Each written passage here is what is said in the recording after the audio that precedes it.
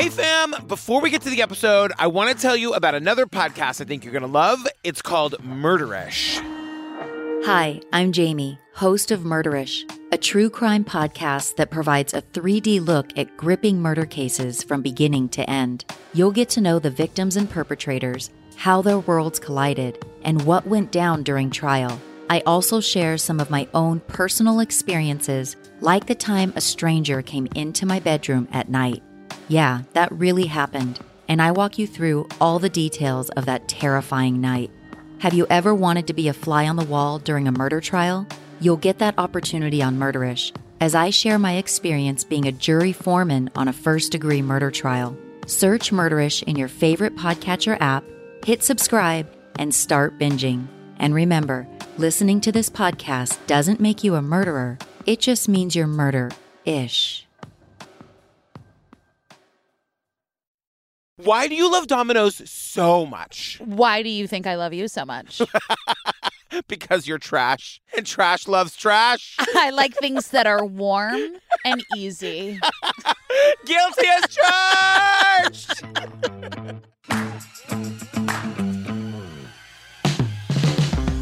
Hi, Ellen Marsh! Oh, hello, Patricia! I feel like we've done nothing, but there are weeks that I feel like we haven't recorded in a year, and I feel like we've recorded 4 episodes a day for the last 2 months. We got a lot of catching up to do. It's been a busy summer. I took 1 week off in 4 years. I've been paying the price. Yeah. Paying the price. You guys, if you want more Ellen and me, join us on the Patreon. Tell them how many full ad-free bonus episodes they get every month. They're going to get 3. I don't know how many we have now. We probably have over 20. But then you get our once-a-month true crime OWD, Patricia and Ellen, Sasquatch and Sharon. Sasquatch? Sasquatch and Sharon trivia night. We always have a special guest host to come in from the true crime world or otherwise to come and entertain you. Wait, tell the people, what's your favorite bonus episode on the Patreon that we've done so far? Well, we're ending our time with See No Evil really, really soon. See No Evil is so good. It's one of my favorite shows of all time. I know. I loved the Sasha episode. Oh, she was the real estate agent with the flip-flops. Yeah. The only reason you remember is because of her flip-flops. It's very cute when you try and remember things about our podcast. Yeah. But it's really fun, and I love it, and I can't wait for our next series. Yes. Oh, my God, you guys, I almost forgot. Come see us live in Nashville, August 4th. We're playing Zany's Comedy Club. Our 7 o'clock show is sold out. There's a 9:15, girl. We're selling out everywhere. I didn't even know we were doing a 9:15, but great. Can't wait. I'll be there. I heard Sharon Bag of Bones is parking outside and doing her own show. Did you see that in the Facebook group? With her Dodge Dart? Yeah, she's driving her Dodge Dart all the way to Nashville. I don't know what's going to happen, you guys. There's going to be a heap lot of crazy, and I can't wait to squeeze your faces. All right, you guys. Season 5, episode 5. Sorry, can I just ask one question before we jump in? Please. How do you spell phonetically? You guys. Yeah, can you spell it? N-Y-Y-Y-Y-Y-N-N-N-N-N-N-N-N-U-U-U-U-U-G-U-Y-S. Okay, because there's a lot of people with varying and many different opinions on the spelling, so I just wanted to get clarification. Okay, thank you. No, thank you. I think that clears a lot of things up for people. Yeah, my pleasure. Yeah. No, please bring all your brilliant questions. Season 5, episode 5. Daddy's Girl tells the story of the disappearance of Danice Day. A young, dedicated mother of 2 turns her life around after a troubled past. She was back in control of her life. She was on top of the world. But after leaving work one day, she is never seen again. He called me and he said, "Carrie, Danice didn't come home last night. Do you know where she is?" I knew something was wrong. Just something was wrong. An investigation begins that is problematic from the start. I thought that he was kind of trying to keep certain facts from coming up. For investigators, frustration takes over. It was a loss. I mean, that was the closest I think we came up to that point, to a confession. And a family is left wondering if they will ever see justice. Okay, before we get started, can I just say, I thought it was D-A-N-N-I-S. No, it's D-A-N-I-C-E. Isn't that Denise? Great question. I don't know, but my spell check insisted on it being dentist. From here on, true, I had to correct it 700 times in my notes. So, it's anybody's guess. I know it's cold in here, girl, but I'm already hot. Ellen is always complaining about the air-conditioned pod. Okay, everyone pull over. Yeah. Ellen jumped into the podcast game, not in like a sweaty basement or living room like 99% of podcasters. Yeah, you walked so I could run. Continue. Ellen jumped into the podcast game in this like state-of-the-art, beautiful air-conditioned podcast studio. She's done nothing but complain about it. Yeah. Nothing. Is there more to the story? Yeah, no, that's it. Just the ungratefulness. Oh, okay. I was just trying to think back real quickly at the point today when I asked for your opinion. Okay. Do you remember? Or no? I can't. Did I say it? Anyway, it's Christmas Day, 2001. 19-year-old Danice Day is back home in Laramie. I know! We have a very strong connection to Laramie. Tell them really fast. A lot of listeners might not know. Yeah, I wrote a book a long time ago called The Whole World Was Watching, Living in the Light of Matthew Shepard. It's the biography of his best friend, who's a character in a play called The Laramie Project. Which I was in with our dear friends from the Hamilton Peeps. Yeah, so we did a benefit reading of The Laramie Project with Ellen when the book came out. Well, more importantly, with Romaine. With Romaine, who the book is about, who was Matthew's best friend. Anyway, the point of the story is it was directed by Tommy Kail, who went on to direct a little musical number called Hamilton. I wish it is that off-Broadway? Good luck with that. Good you know luck. What I mean? I wish everybody luck with their projects, but as soon as they said Laramie, my ears went, know. That was pretty much Patrick's life for like 2 years, was researching Laramie, Wyoming. That's and like so crazy. Being in love with Tommy Kail because he's skinny and has curly hair. Anyway. It's Christmas Day, 2001.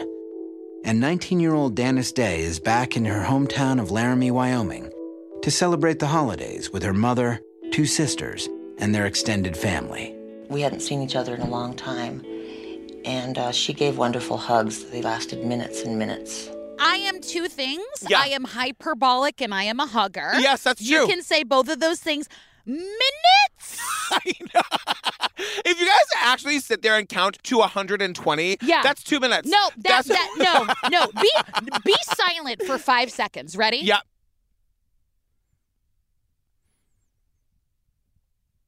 That was 5 seconds.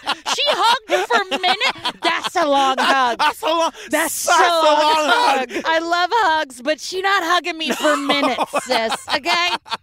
But we learned that this holiday is special because it's sort of like a coming together for this family that's had a hard time. Danice is fresh out of rehab. She's brought home her daughter and her boyfriend, Victor. You know, Danice had a cocaine problem. Her mother, who's with us, had a meth and alcohol problem. They both were in rehab. So, I gotta say this right off the bat. We get the structure of this family, and basically they've had a turbulent 10 years, and we'll go into a little bit why in a second. But Mama Jonine makes one of the most, accountable, really honest statements I've ever heard on this show. And also just so tragic and terrible. She literally says, I was a terrible mother. And I'm like, oh my God. Yeah. She's here to own her shit. Would she go to the Patrick Hines School having a conversation? I mean, truly. I mean, this woman is therapized, okay? After Danice's dad and I broke up, our whole family just imploded.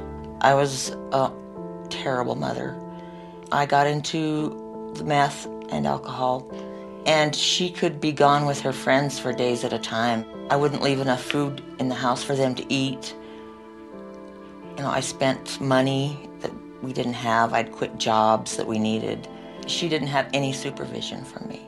She said that they didn't have enough money. She kept quitting jobs, getting jobs and quitting them. So this family, this Christmas was very special because everyone has sort of worked through their addictions. They've been in rehab, they've been in therapy, and it's kind of like a beautiful day for the family. But we find out that Danice, even through all of that, managed to get good grades. I had a friend like this in high school whose parents were suffering from addiction as well. And she had to live on her own when she was 16 years old and got straight A's. Mm-hmm. So Danice is an amazing kid. She's a writer. She gets a poem published in a local literary magazine. I was like, yeah, Laramie. I was thrilled to find out that Laramie had a literary magazine. Yeah.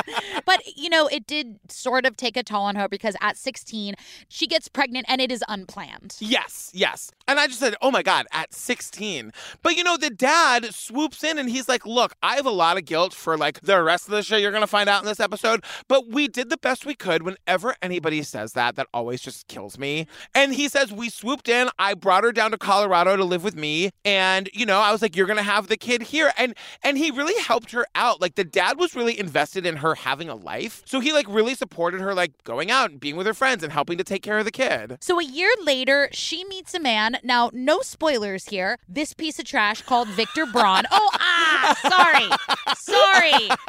I apologize. I didn't mean to. Did I give it away? Yeah, well, you gave it away, but maybe I don't know what happens. Yeah, he's just a piece of actual smelly garbage that you find on the side of the road. Yeah. Is that... Well, you live in Jersey, so, I feel like that happens more there than in other places. Mm-hmm. Say more about that. You live in No, we have too many listeners from New Jersey. You're trying to get me killed. I'm not falling for it. A year later, at a party on the outskirts of town, Danice meets a young man named Victor Braun. With Victor, he kind of seemed like everything you wanted in a guy. He had his own house. He had his own vehicles. He worked. He was very charming. He was fun. Danice starts to spend a lot of time at Victor's house, which he shares with his father, Vern Braun, a local mechanic and used car dealer. He had his own house. He had his own car. He had a job. I said, this sounds like prerequisites to me. You know what I mean? Listen, you aim low, you're never disappointed. Right. You know what I mean? And look, you don't have to have a house and a car. I get, not everybody has those things, but I also don't feel like that's not the things. What about, was he nice? Yeah. Did he compliment her? Yeah. Did he make her feel better about herself? Did he keep his hands to himself? Right. Does he have a criminal record? I don't know. But I do love that you are at the stage of doing background checks on anybody that you date. Oh, I cross-ref. I make calls. Do you? Oh, yeah. I don't have time. No, yeah. If I am giving you 2 hours of my time for drinks, some I conversation, and a little laying on top of me, I'm going to do my due diligence. I feel like 1 year in court at the end of 2 different relationships, so a total of 2 years in court, is enough time in court. You know what I mean? Yeah. I feel like, let's do what we can to avoid that going forward, So anyway... Victor and Danice start dating, and 6 months into their relationship, Danice gets pregnant again. They say she's pregnant with his child. I went, well, it's her kid too. What if they were like, he's pregnant with her armadillo? But the party life she is living with Victor is not compatible with being a mother, and Danice becomes addicted to cocaine. Hoping to stop her addiction before it's too late, her family talks Danice into going to rehab. I just laid it on the line and said, Danice, you need some help. And she didn't argue. I said, okay, when? I said, right now. After a month in treatment, Danice seems to emerge a new person. So she goes for a month, and then Christopher says that she emerges a new person. And I just wanted to pitch something to you, if you don't mind. Sure. Is that something you'd like to look into? I know you don't do drugs or anything like that, but you could just go in and emerge a different person. What would you like me to come out as? Let's go down this rabbit hole of crazy. How can I change to suit you? Quiet and nice. Okay. Just those 2 things. You understand that if in that case everyone would switch off this podcast. Everyone's here for me to be screaming and being mean to you. Let's try it. Let's try it and see what happens. Let's be crazy one day. You guys, one day you're going to get a bonus episode that's just me being like, Ellen, what a lovely personality. 2 downloads. What did we go wrong? So she's out of rehab. She gets her own apartment, and she totally loves having her own apartment. Who doesn't? I mean, hey, you're going to live alone forever. You like it, right? I have said, first of all, if I ever do want to couple with someone again in my life, which is probably not ever going to happen, if someone said to me, do you want to live together? I would say I would rather kick a sleeping bear. Okay? You guys, what is it? Look, it was a weird enough choice for Ellen and I to go hiking in the woods together. Where is she going? Hold on 1 second. He asked me to go in with him.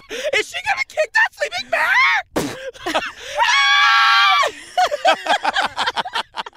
One of the high points of her new life is getting an apartment of her own in Monte Vista. That apartment was freedom to her. It was her home. It's mine. She'd tell me, it's my apartment. While maintaining her apartment, Danice continues to spend some nights at Victor's home. But she confides to her dad that lately she prefers her own place to staying at Victor's. She was back in control of her life.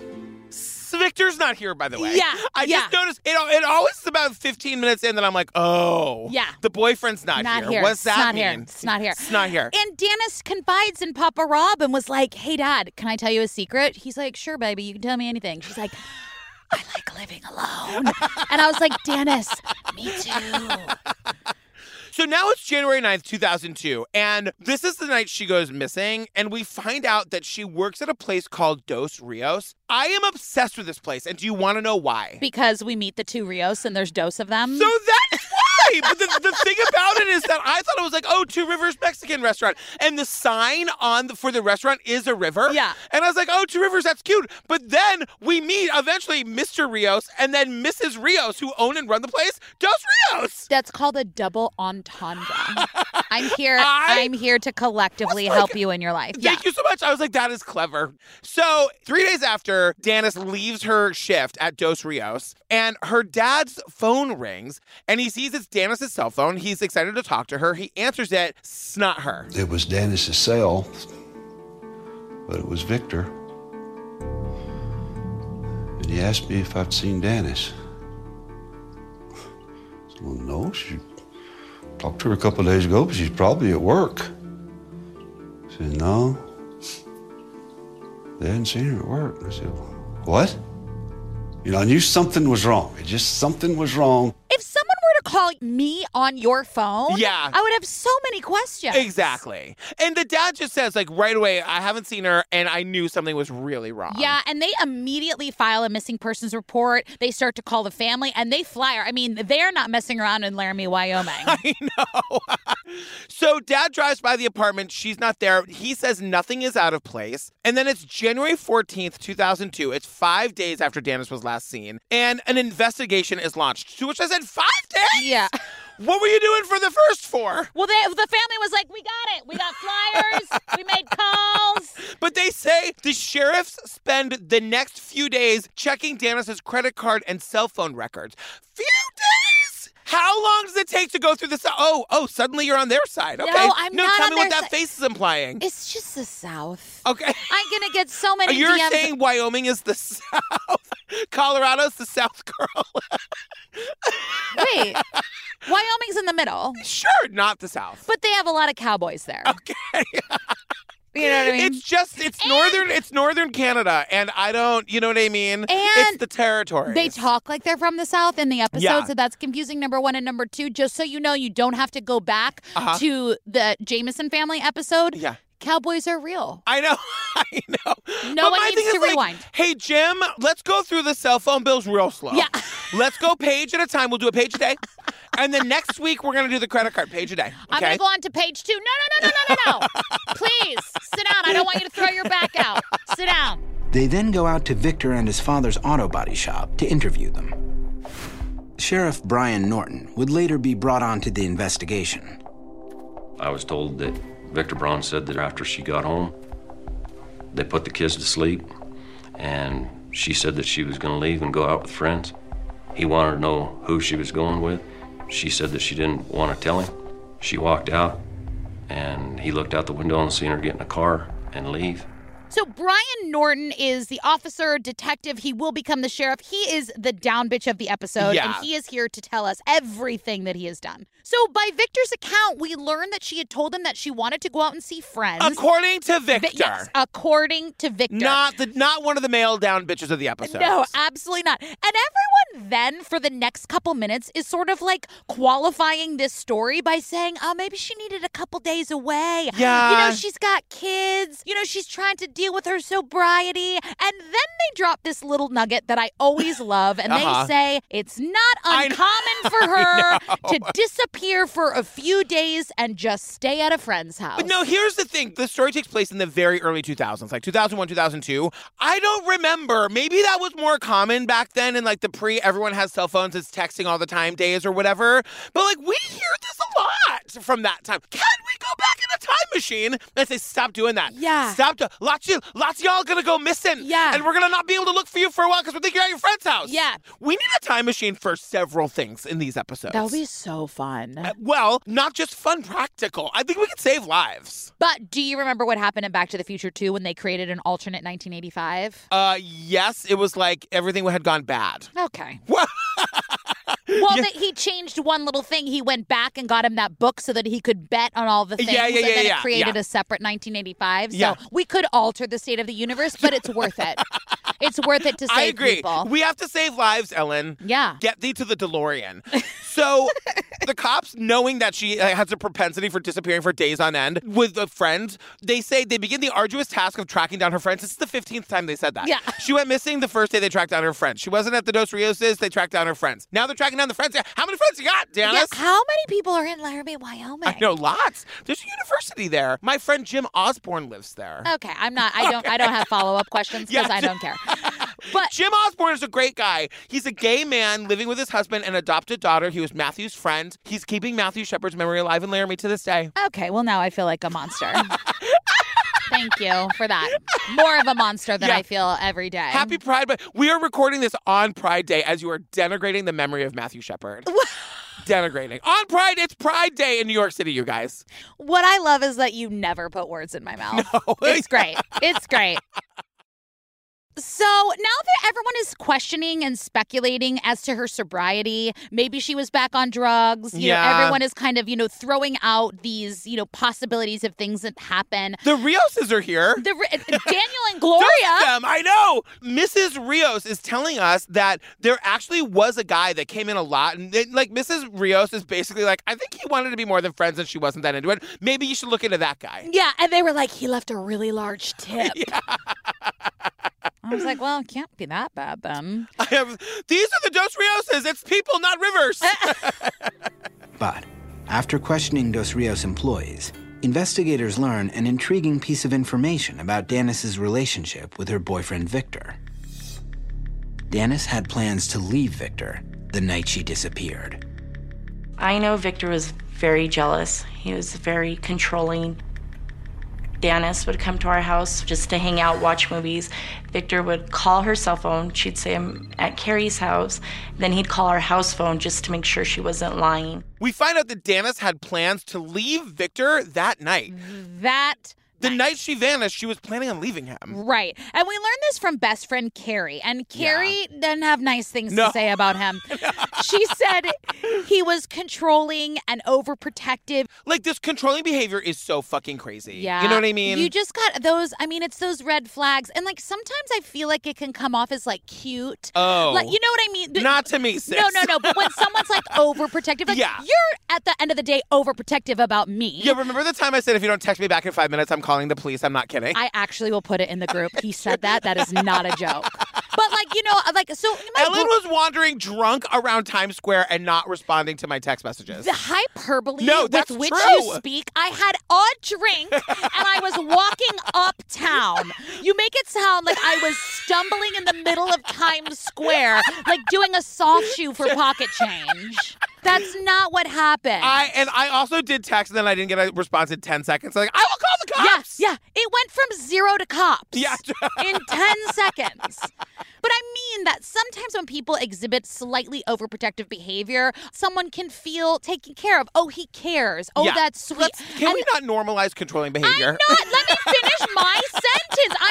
I'm not saying that. But then when you pull the scope back and realize that it is really controlling and manipulative, then that's when it gets really scary. And it did. They had a lot of domestic disturbance calls, these two. And there was hair pulling. There was hitting. Now, the sheriff tells us straight up, you would see them and they would look happy. And then the next night you would see them and Danice was wearing sunglasses to cover the bruise. It's literally out of Goodbye Earl. I have a question at the end of this. Papa Rod said that he went to the police police to try and get an order of protection for her. Yeah. But they essentially were like, listen, she's an adult. If she needs help, she's got to come and ask for it. You can't get a restraining order or any kind of order of protection. And is that weird? No. I mean, should people not abuse people? Yes. But then if it could be what if the dad just didn't like him? You know, he was a fine guy and the dad's like, you know what I'm going to do to fuck this up? I'm going to get a restraint. Yeah. And then all of a sudden the boyfriend that is nice, that she loves, can't be within 250 feet of her. Yeah, You I know guess what you're mean? right. When you see somebody who's not seeing the abuse, maybe she wasn't seeing the abuse or she was being manipulated and she was in the center of it. She couldn't step back and see how bad it was. And she's making excuses, as a lot of abused people do, saying he's going to get better, I'm going to get him off the drugs, and he's going to be fine. She probably really loved him. I mean, these are the patterns that have to be broken, you know? So here is where we meet the first dick shit of the episode, maybe the biggest one. His name is Sheriff Desi Medina. He was the We sheriff. don't meet him. We just see a picture of him. Yeah, you're right. We see this really creepy, it is a creep magnet picture if I ever saw one. And he's the sheriff on the investigation, and there's a big history there. But they have heard a rumor about a previous association between Sheriff Desi Medina and the Braun family, which could possibly explain the delays in the investigation. District Attorney Investigator Sean Woods believes Sheriff Medina's past connection is influencing the investigation. All along our investigation, there were inferences of Sheriff Desi Medina being friends with Vern Braun and having personal dealings, business dealings, that kind of thing together.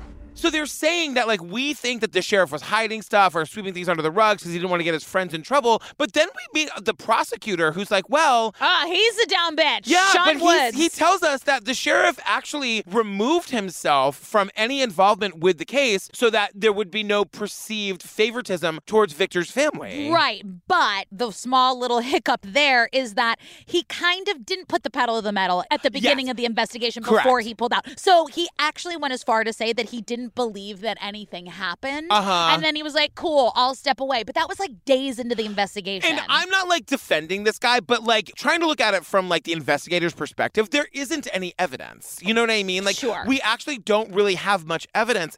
Then the cops get a tip from Victor's dad's girlfriend. It was January 18th of 2002.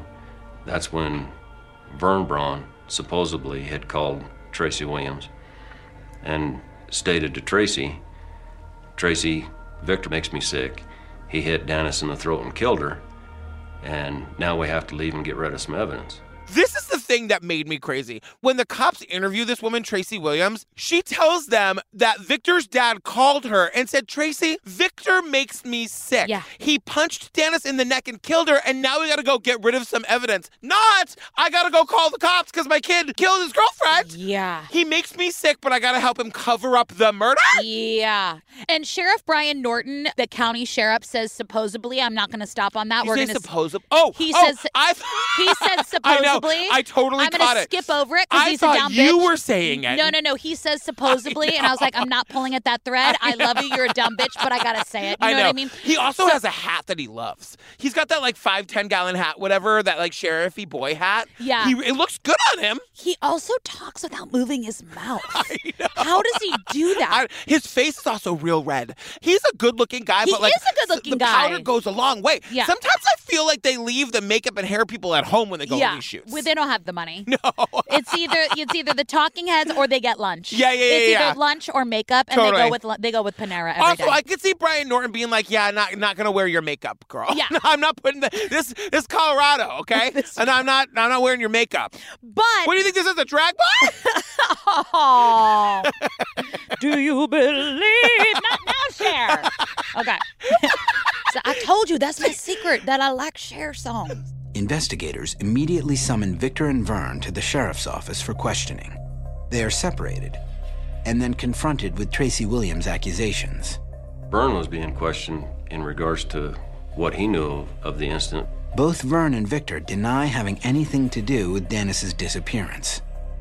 But when asked where they went the night Tracy said they'd left town to dispose of evidence, they give conflicting accounts of their whereabouts. So they bring him in and they put them in separate rooms. And of course they deny. So they start with the basics. Yeah. Name, age, where were you that night? Boom. They give two conflicting stories. Listen, you know I love a stupid criminal. Yeah, but yeah. definitely, let me just ask, did you guys not even just talk about that one little thing? Like right before you went, you're like, wait, where are we going to say we were? Real quickly. Say 1, 2, 3, Perkins. And then the other guy's Denny's. like, the gym. Yeah. They're like, 1, 2, 3, Denny's. Perkins. Okay, No. ready? 1, 2, 3, Denny's. What? And like they did not get their story straight. And then basically, And as they're being separated down the hall, okay, so Denny's? yeah. And in my mind, they're like, you know what? Just wing it. Yeah. Let's see what happens. Just have fun with it.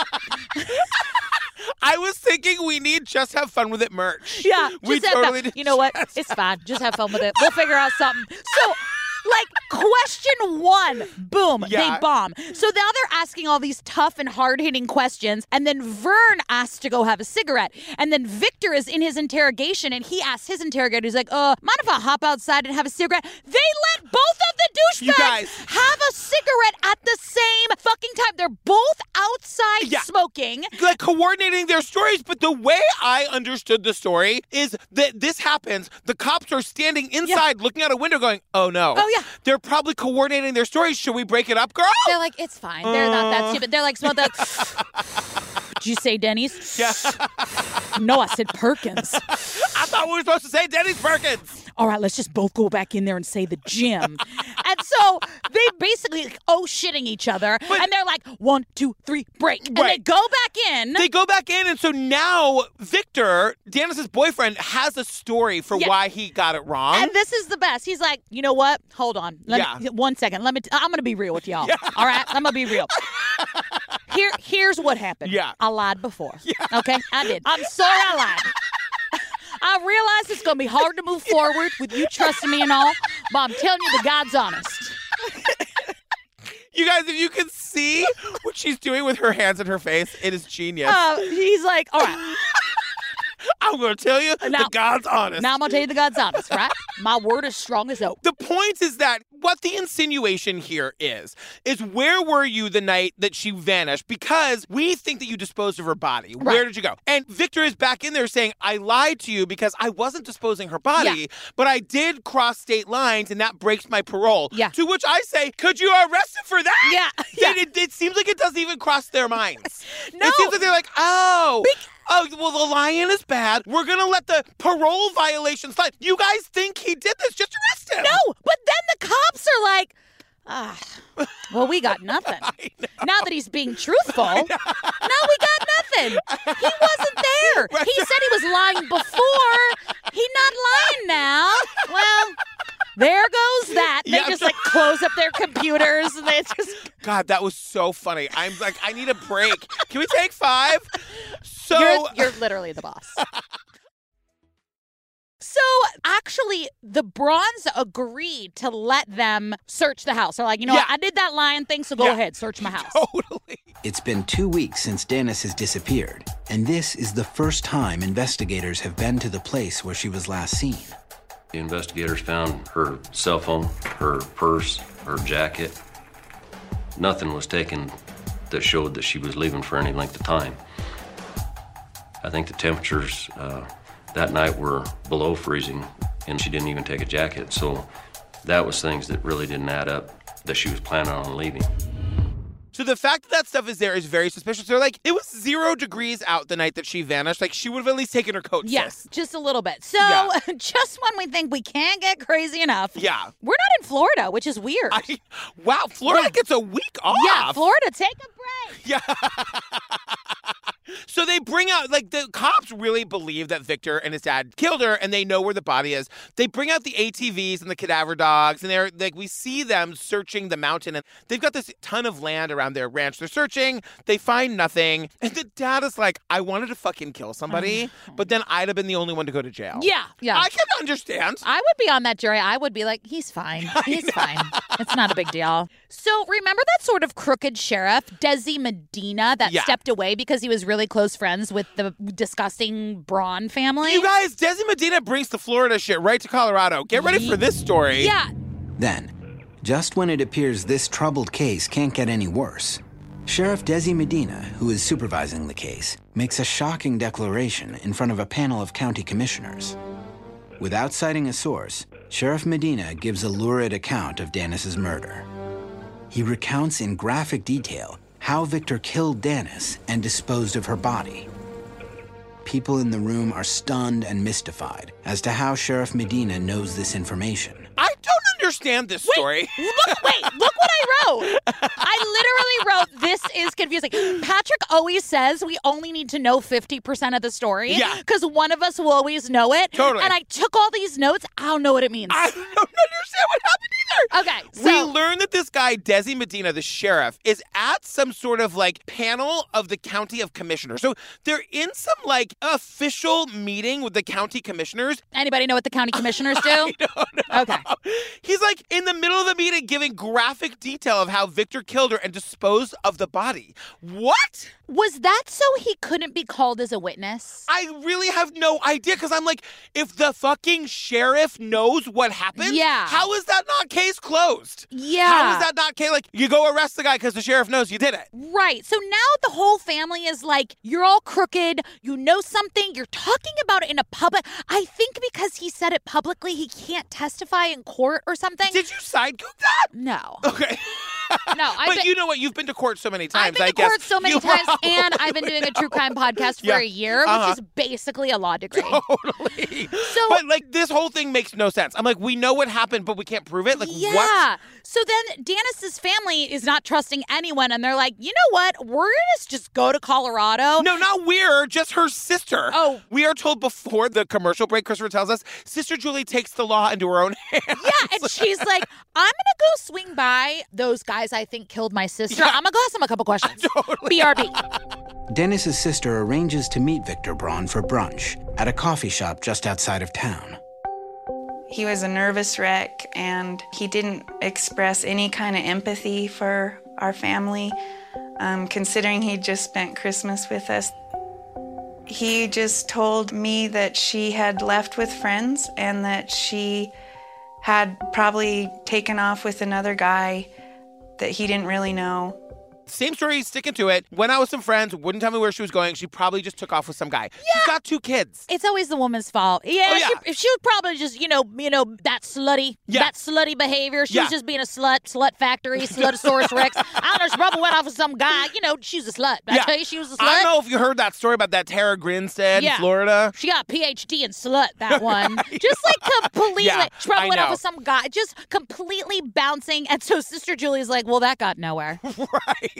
But she's saying that, like, I left that brunch being like, we'll be lucky if we ever find out what happened. And then she tells us basically everyone in town is sort of scared of the Braun family. Like, they've got their hands in everything. They have criminal backgrounds. He was on probation, and like nobody is coming. It's one of those like underground, like you just don't say anything against the big guy. Yeah. Like, I don't know what the tie was, but she's like, no one would open their mouth about their true goings on. Oh, it's so fucking terrifying.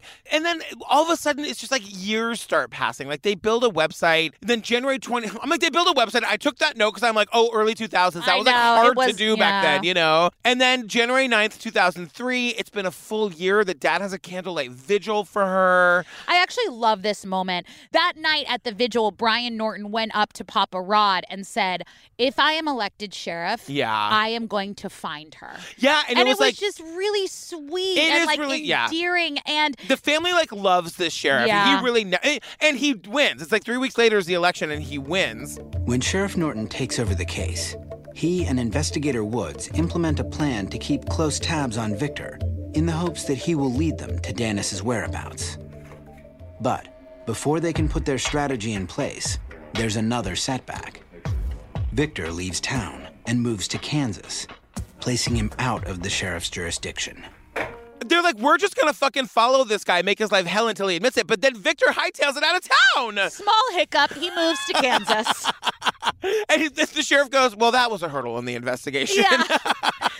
But then they do this thing, you guys. I have to beg you not to do this. Yeah. We talk about this on TCO all the time. They do a balloon release, 736 helium balloons to commemorate the days that Danice has been missing, and just stop doing that. Yeah, I don't know It's so bad for the environment. I don't know if ruining the environment is the solution, but I am here for the family.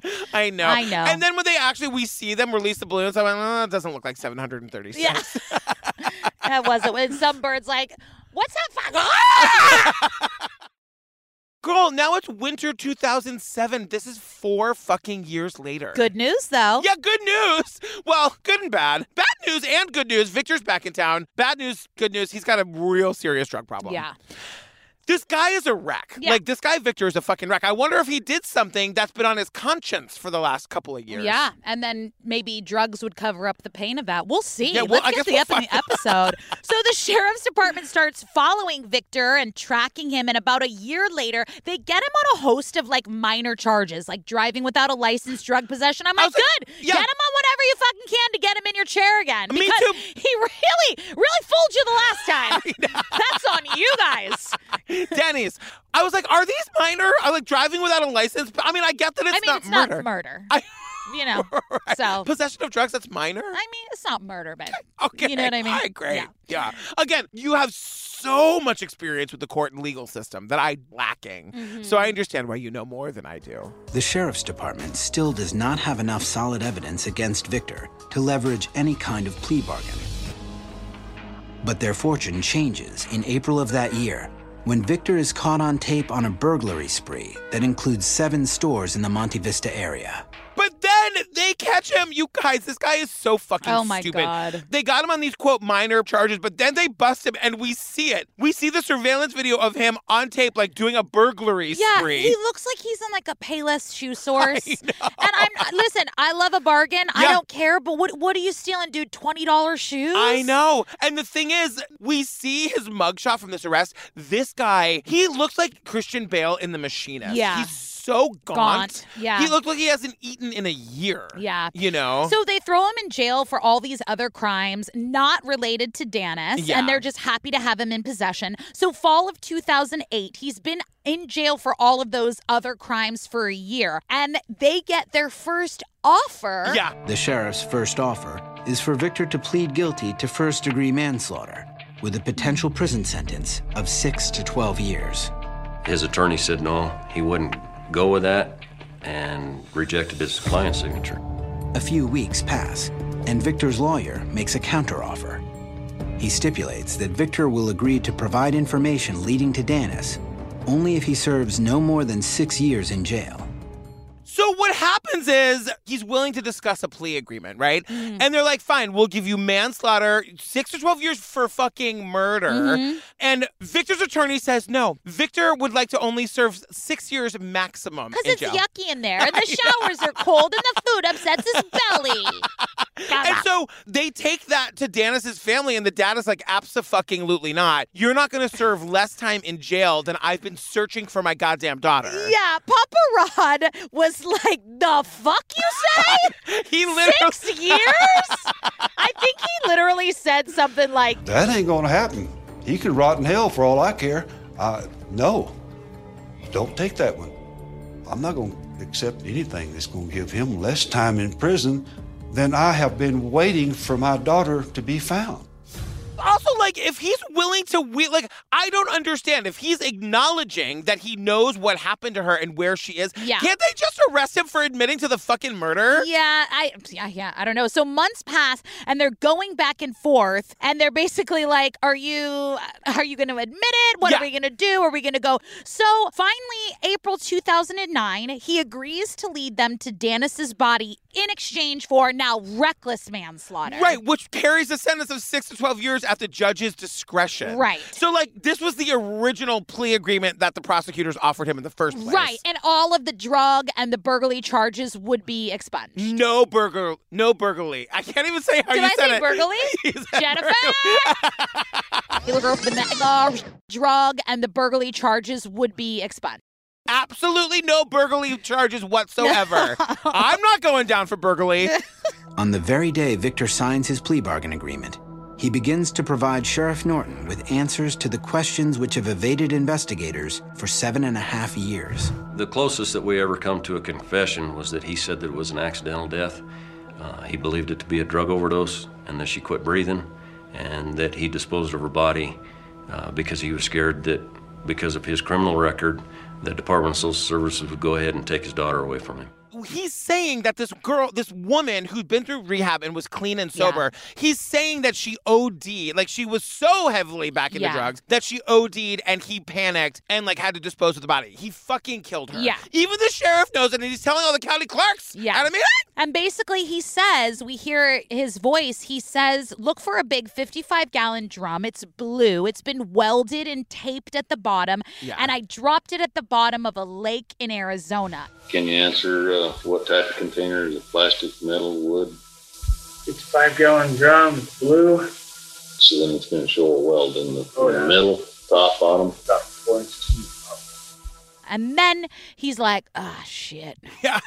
I don't remember what the lake was called. Can you, guys, here's a favor I'm going to ask. If you're going to dispose of a body in a lake, could you just remember what fucking lake it was? So when you eventually get fucking caught because you're a moron and you're going to give the family some fucking closure, how do you not remember the name of the lake where you dumped a body? Yeah. And he's like, well, I remember I had to get a ticket to go in, you know. And basically there was like a guard shack in order to get. So then they narrow down how many, you know, big lakes are in Arizona, where he was, which one has a guard shack, and they come to realize that it's Lehman Lake in Arizona. And they go there, May 2009, they go there, you know, FBI is all involved, they've got sonar, the visibility is terrible, they can only see about a foot. Yeah. They do a deep dive and they have the sonar, but they don't find anything, and eventually the FBI is like, girl, we gotta call this off. Yeah. Like, we don't know if we can trust him, we can't see anything anyway, and this sheriff, I fucking love this guy. Yeah. He's like, I made a promise to this family, I'd go dive the lake myself if I had to. Mm-hmm. And he has a very personal relationship with this case, and he basically stuck to his word. So he's like, listen, we don't have the FBI on our side anymore, but I can definitely make some calls. So he reaches out to a bunch of dive team experts, and he finally gets one in Utah that's like takes it on. They're like,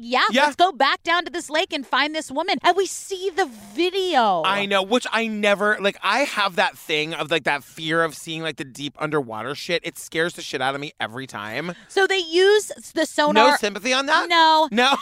You know what you signed up for. You run an entire network dedicated to true crime. Grow up. Okay. I just admitted to something. I was vulnerable in your presence, and that's... You haven't been vulnerable since 96. With only 1 foot of visibility, on their first attempt, the Utah dive team retrieves a blue oil barrel. It's a blue barrel. Just like the one Victor Braun said he'd use to conceal Danice's remains. There's a hole right here. It's blue. It was welded. It's got the tape on it. So they pull the barrel out of the lake, and like, you guys, they're convinced this is the barrel, and they are starting to unscrew the top, and there's going to be human remains. I'm like, are they going to do this here? Yeah. I thought Christopher would give me some warning. Yeah. And thank God they don't, but they eventually like open it, they get the remains out, it's a DNA match to Danice, and they found her. And so Victor Braun receives the maximum sentence in his plea bargain, thank fucking God, which is 12 years. November 13th, 2009, they hold a memorial, and he still to this day does not admit to killing Danice, so that part of the case is still open. However, they can't conclusively determine the cause of her death, but the toxicology report did conclude that she had no drugs in her system. So it wasn't a fucking OD, Victor, you monster. Yeah. I just want to remind everyone that domestic abuse accounts for 15% of all violent crimes, and that everyone's relationship is private and complex, but if you ever find yourself in an abusive relationship or need help with any kind of domestic abuse, please know that there is help out there. It is safe, it is secure, it is private. You can call the National Domestic Abuse Hotline at 1-800-799-SAFE. That's 1-800-799-7233. Say something funny. 2 times your relationships ended in court. Bow, bow, bow, bow. You guys, Come see us at Zany's August 4th. August 4th. See, that's instant karma. That's instant and immediate karma. You can't even speak. The 7 p.m. is sold out. The 9:15 still has some tickets available. It's happening during Podcast Movement. So if you happen to be in Nashville for Podcast Movement, come and see us. I'm so excited. Are you? I'm so excited. Also, join us on the Patreon. Every month you get 3 full ad-free bonus episodes to download and binge right this second. There's over 20 full episodes to download right now. Those episodes are so funny. You guys meet the Lake Bottom. The Lake Bottom is from the Mike Williams case, but we have lots of other things there too. I'm so sorry, you guys. Unclear as if I will show up at the live show with Patricia or someone else at this point. Also, follow us on socials. We love engaging with you. We're at The Disappeared Pod on Instagram. I'm at Ellen Marsh. Patrick is at Patrick Hines _. We have a great Facebook group that we love called the Obsessed with Disappeared Podcast Discussion Group. People are in there all the time. We love laughing with you. We love engaging with you. We love you so much. Lots of active bottoms in there, Crawl. A lot. We love you guys. Bye. So, you guys, it's a Sunday. We're recording on a Sunday. It's going to be a little off the wall. I don't mind being coupled. I don't want to live with you. Yeah. I don't want to live with you. I don't want to see your hairy body. I don't want to feel your toenails. I stand by it all. They're not all hairy. Man hair feels different than girl hair. I'm saying not all men are hairy. Okay. You've met the Lake Bottom. We're going to see him later in this episode, I think. Oh, dark. Marsh, dark. Hey, bitch. Hey, bitch. Do you know my first waitering job was at a Mexican food restaurant called the Cantina? Oh, I like that. Yeah, and I dated the line cook called Luis. None of this surprises me. He was How did it end? In jail? In court? No, he was very cute. Okay, great. But nobody went to jail. Nobody went to jail or court. Okay, whoa. We just parted ways amicably. He stayed a line cook, a very hot line cook, I might add. Like, really hot. Yeah. Get it? It's hot in the kitchen. Okay, moving on. Called, oh my God, I can't remember what the book was called. I wrote this book. It's called... I got it. Oh, my gosh. The book was... Some whale is like... Poor thing. We have to cut all of that. I cannot do a choking, dying whale impression. What about the bird? We can keep the bird. Okay. That night, Brian Norton was up to be their elected sheriff. Yes, but not that night. It was like a couple weeks later. No, but he said, no. Can I finish my sentence? Please, can you? Can you get through without asking me the words? Barely. I don't know why you did this podcast with me.